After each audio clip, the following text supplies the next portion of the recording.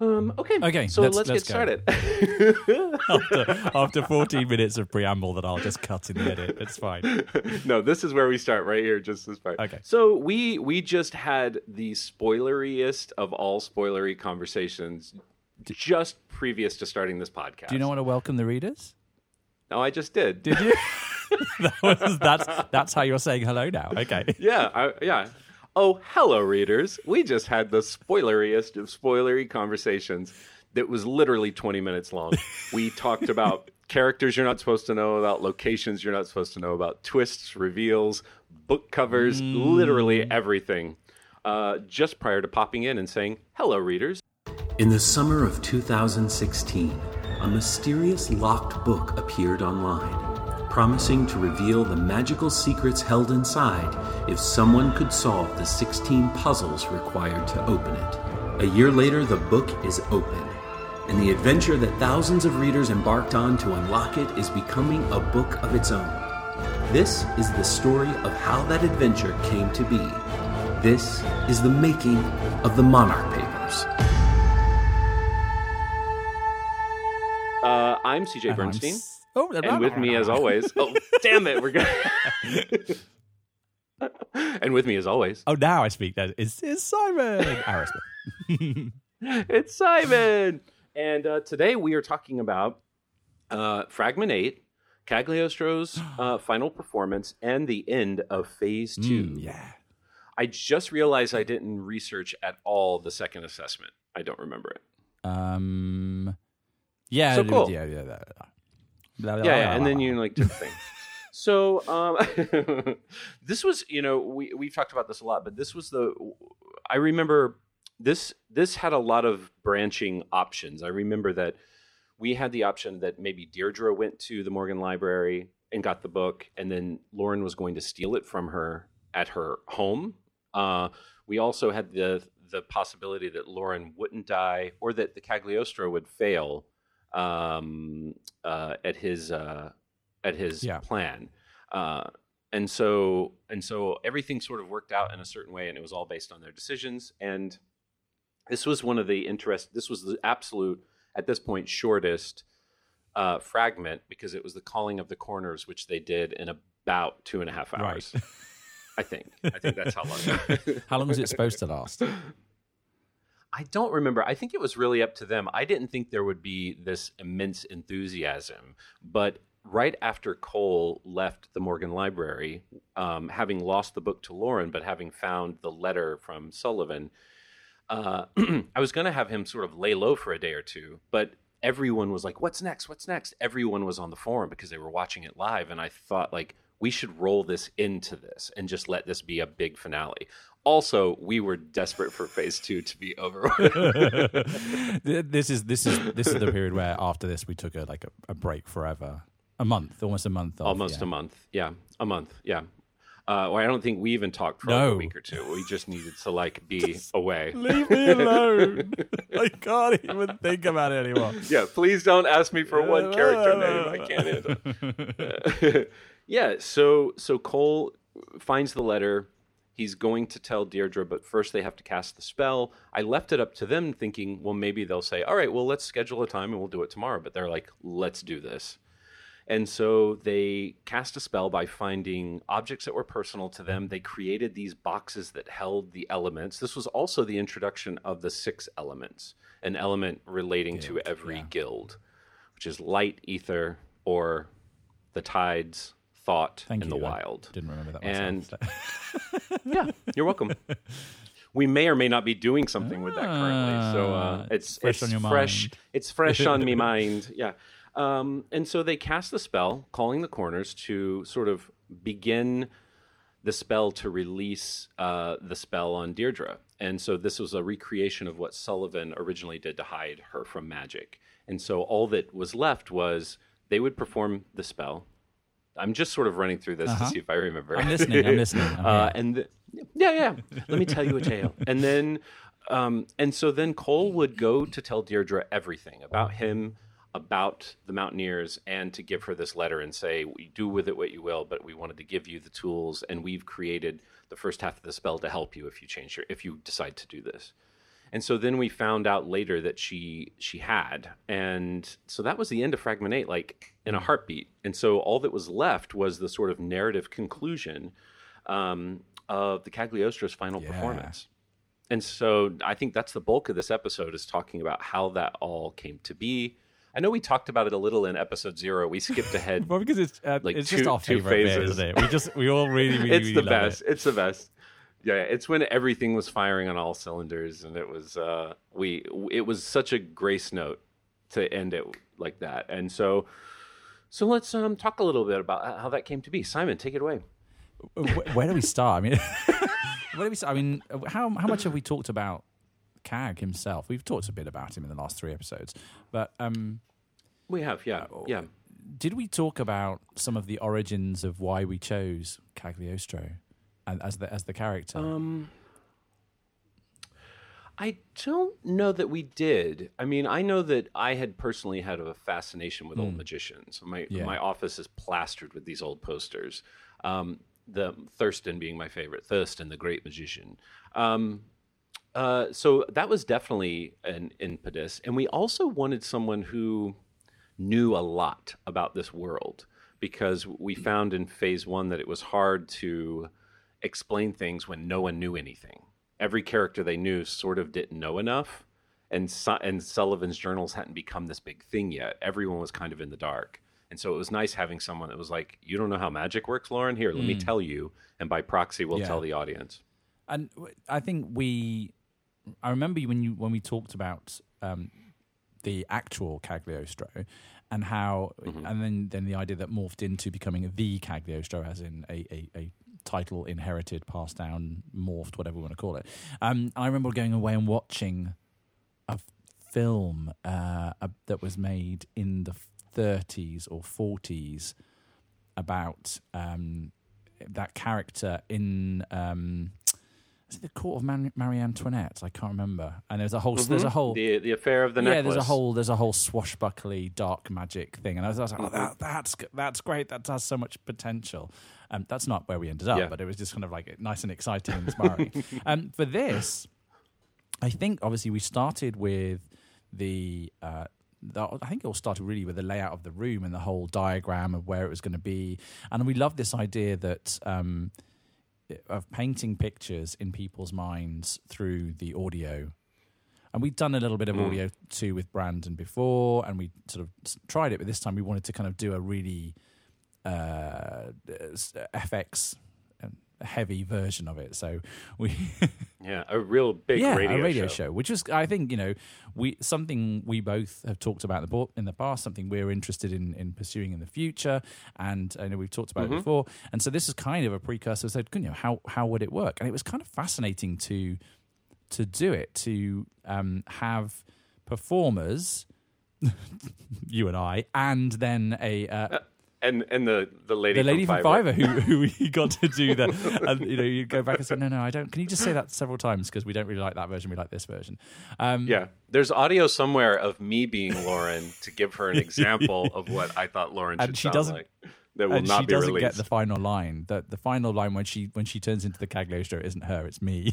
It's manipulating. I love it, but it's so good. Voice. But I like too, because it's part of your voice. You being the voice of the Cagliostro. Yeah. And also, I just remember she was like, I am the Cagliostro. Yeah. It was like the beginning of like a every week I solve crimes in Cabot Cove. Yeah. I am. So it's kind of interesting to do like a composite of all those different parts, and take sound effects from a library, but make them feel like they are originally and ours, and then just for me it was so much fun because I got to play with different sound effects and different ways of manipulating sound, particularly the bit where he starts manifesting, and when we did this before with the kind of various recordings. That was it. Of course, we had the other recordings before we did this one of his voice trying to do that's right. through the ages. We haven't talked about that. No, through the ages, him trying to do the spell. I really loved it as well because I got to write a little song. That whole that's right. Your first take, wasn't it? It was. The whole thing was like I don't know where those the melody. It was kind of mad. And there's those improv skills coming to the fore again. I think as soon as you find it, you're going to go, well, I'm not going to mess with that because that's it. It feels real. Oh, and I love that in the episode where you got to smash stuff around. That was a blast. And I think that's something too that maybe people didn't notice, but this was something we were conscious of. We knew that this phase was going to end with this big audio performance, and so we were really conscious of creating the environment in their mind enough for them to understand the logistics of everything that was happening. By the end of this, they knew the tetrahedron front to back. They were really familiar with this object. They also knew what the room looked like. They knew where people were sitting. We even had Lauren plot out where Lauren would be, where Martin would be, where Cags would be standing. That the tetrahedron came out of the floor where the door was, so that they could imagine enough of it. And still, when you did the audio, it is not clear what comes out. And of course, we're not going to discuss it. But but it gives you enough to like play with your imagination while also sort of understanding the ground rules of how it works, which was kind of like a microcosm of how we did all of this. Yeah, I mean, there's something to be said, isn't there, about that mix of media where it gives you the map and some of the stuff that we did before gives you context, it gives you where you're playing. And so when you get another element into that world, you're able to place this element into the world you already know. And so it makes it more realistic, but it still leaves enough up to your imagination for it to be engaging and fun, which is something we've talked about before, particularly in some authors that we admire, those authors that leave enough room for you to place your world onto the characters and your vision of them. It's the same thing, we never saw what Cag or Lauren or any of these characters look like, but we kind of got an idea. We don't know what came out of the tetrahedron, but we can hear it and we know that it has whatever. It's I think it works really well. I think it definitely lends itself. It's kind of allowing people's imagination to play, but saying, but this is the field in which you're playing, and actually you get more reward out of it that way. Right. Yeah, absolutely. And I also think there were this fragment in particular, and this performance there were also sort of, because I think a big attractor of this podcast is people wanting to know who did play it, knowing the things that were sort of left on the cutting room floor. And I do remember there was a lot of talk. They had really glommed on to the idea of now the 6 corners, the 6 elements. And we had been playing with the idea that the audience for Cagliostro would be organized by guilds in a way, where they were almost calling the corners for him to perform this as like a grounding spell. But that wasn't it. Just by the end of phase 2, we're like, it's cool. No, this is a good enough idea. Let's just do this. It's nice and simple. Yeah. And I do now remember what the second assessment was. It was the tetrahedron, the physical tetrahedron that they had to follow the clues around. So we'll get into that. That's like the butterflies. How many copies of that were around my house? That was insane. Yeah, we had a lot to touch. Oh, and we should talk about that too. We created this was Patreon had sort of exploded, and we had the guild pins at this point, and also we were able to afford hiring someone to help put together a 3-dimensional tetrahedron that we could manipulate and turn, and that they could use it to solve. It was really exciting to see, like, okay, they're into this. They want us to do more, and now we have the resources to do it. This for me is like still it's a thing that was like the hardest time of my life ever, but looking back on it, it's so honeymoon nostalgic. There was something lovely because was it the beginning of this phase, or was it in the middle of this phase when we were all together in New York? At the beginning. So there was something nice about this, because we did start, I think, in that position physically in this, upstate physically. I remember when you had the green screen on the kitchen table and we had the little, we were trying to animate them. And we were trying to, it was kind of awful, but we were trying to do stop motion. Fun. And it just sort of, I think that when this got to tough bits and when we were all kind of a bit, you kind of thought back to that moment, thought, okay, it doesn't matter because we had that's part of this, and therefore it's kind of grounds you in. I absolutely adored making the soundtrack for that bit, for that actual scene, and just putting it together and listening back and going, I did that in the computer. It's really cool. That kind of, it just right? kind of going, yeah. oh, wow. That's what you can do. Yeah. I think because of how I mean this in the best way, how well produced it was, how produced it was. I can listen to it and hear me as Martin and not cringe. I just think of Martin. I just think, it's so funny. I feel the same. When I hear myself singing, and I do, I sing, but I just kind of, I go, I don't like my voice, but not as Cag. I feel kind of like, no, that it feels like it's the right voice for that character, and it feels like, it felt good, I'm not embarrassed by it. and when later on, when I added the musical soundtrack, I still listen to that a lot because I like the way that it shapes it and everything. I think it's as a dramatic thing. It's like, oh, that's nice. I do too. Oh, do you remember? I cannot. So, here's what happened. So when they called the corners, they were supposed to get a word, another word to finish that fragment. And because of how they did it, there was no way to give them a new clue. There was no way, because we hadn't instilled the idea of the Book of Briars like giving you a word. And so at the very last minute, the day we were going to have the performance, you and I were working on where we could put that word in the audio, performance. Capricorn. And so you have someone in the beginning say, "Oh, I saw this at the Capricorn Club." The Capricorn Club. Yes, that's right. Yeah. And I think it was Brendan who was like, "Wait a minute, I think I've heard something." I was like, days later.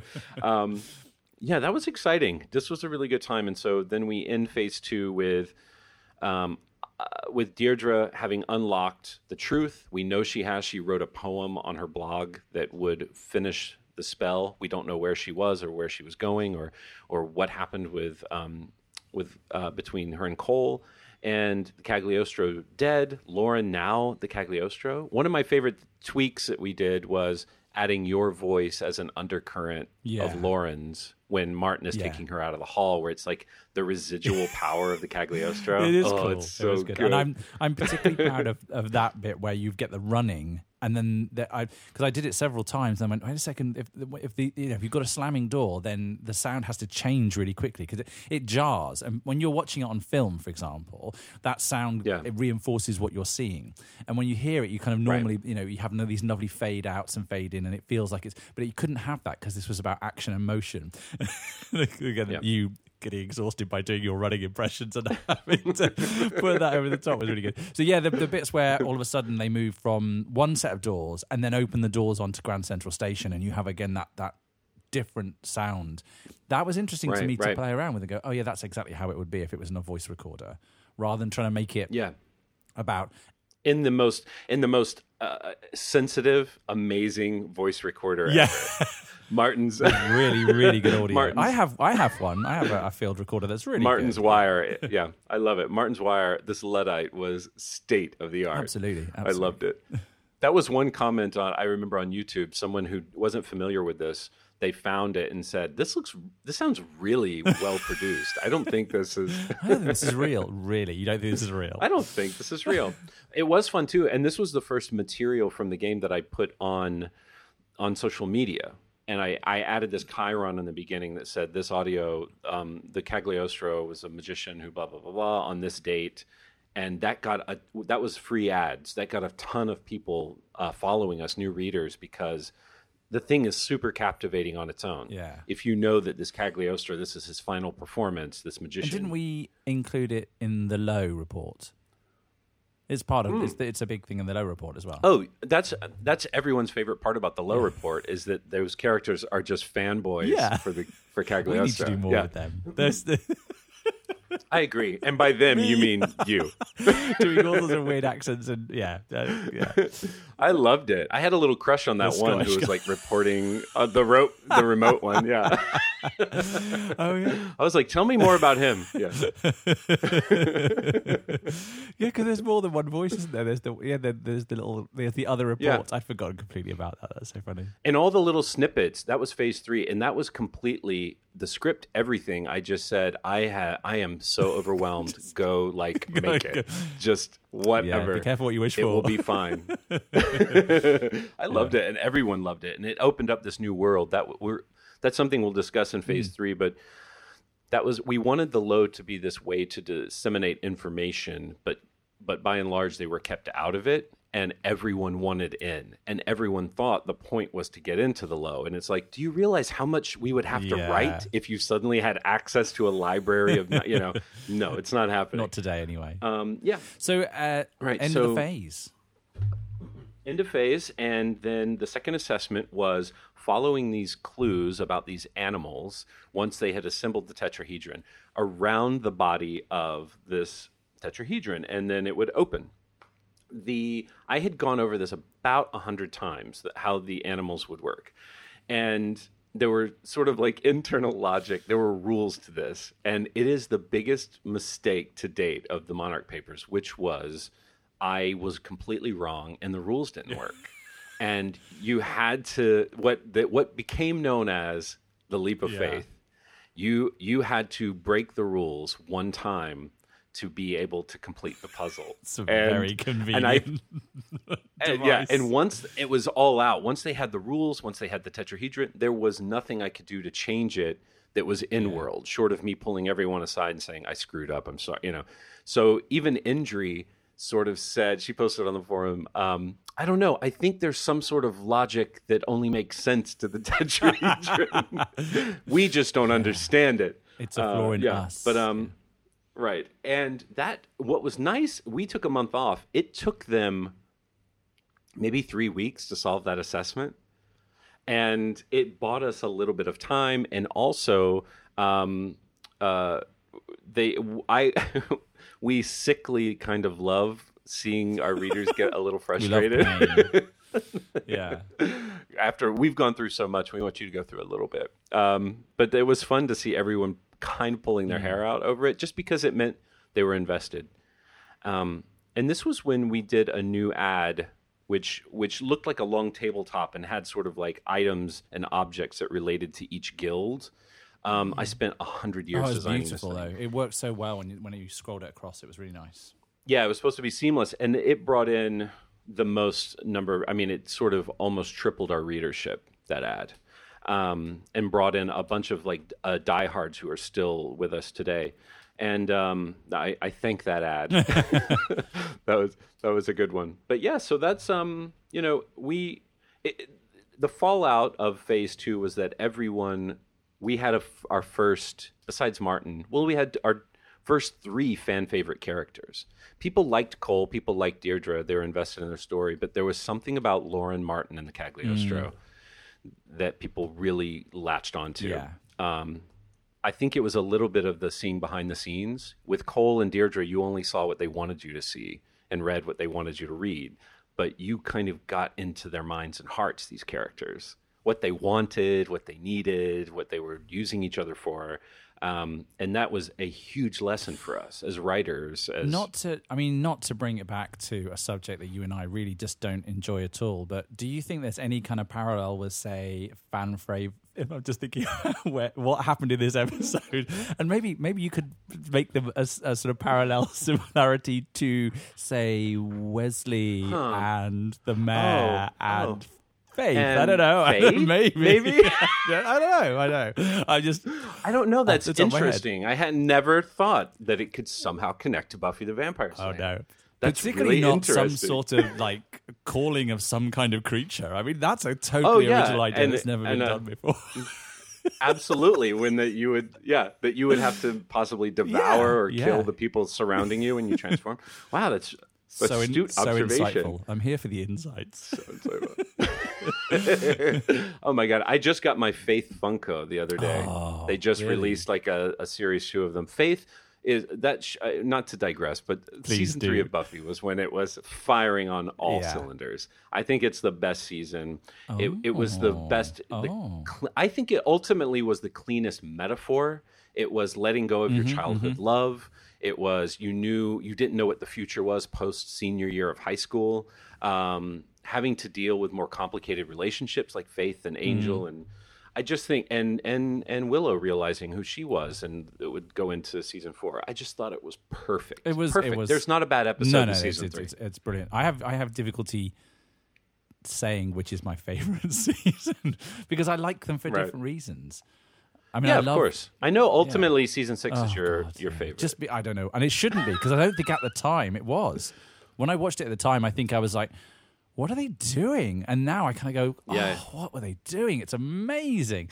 And plus, I think particularly season 6 coming after Glory and all of that storyline, which she is just... Glory is the best. Yeah. Sorry. Anyway, this is a whole other podcast that we're going to get into at some point when we have time. This is the after show. Yes, we will do this. We will get into this. But yeah, absolutely. And I love the whole Betty Veronica light and dark side of Slayerdom and the fight at Faith's apartment. I mean, it's so good. Anyway. So that was the end of phase 2, and now we next week we'll be getting into we'll talk about prep for phase 3, and phase 3 was the beginning of like a big shift in how how we structured our company, and you guys were going to work on bigger projects within the company too, and so there was a lot of we need to figure out how to manage. There was a lot of stress put on you. This is the beginning of your very, very stressful period, and our period of thinking, we would love to be stressed with you, but we can't because we're too busy stressed over here right now. Exactly, right. You're on your own, the stressors. Yeah. But this also, phase 3 was a time when we sort of let puzzles take a backseat. Yeah. We realized how successful if we could give you a good bad guy, give you a good hero, give you high stakes, the puzzles were irrelevant or less relevant, especially to us. We definitely had people who were only here for the puzzles, who were only here for the ARG thing. But we realized that's not what we wanted to do. Yeah. And that's when I started saying ARB, an alternate reality book instead. Because the game was just a hurdle to get you to the next hopefully great bit of narrative. So we'll talk about that next week. If you're new to this world, the AG-verse, the Magic-verse, then go to accuratelygreen.com. You can sign up there. You can check out the forum where we have a thriving community who will welcome you with open arms, and you can do some creative writing. You can explore the story of the Monarch papers and things that are happening right now, because even though we're recording this won't come out for another week, the Accurately Green Secret Society kicks off today. So even if you haven't bought a pin and aren't directly connected to it, you still get to be involved like readers did in the Monarch papers to help solve puzzles and explore narrative in a smaller, more contained way that I can manage. And then if you like what we're doing and you want to help, you can go to patreon.com/accuratelygreen and contribute to help support us designing things like 3D tetrahedrons and all that sort of fun stuff. As always, this is CJ Bernstein, and I'm here with Simon Arrowsmith. That's my best radio DJ voice. Yeah, fantastic. I love it. And we hope you have a wonderful week. Bye.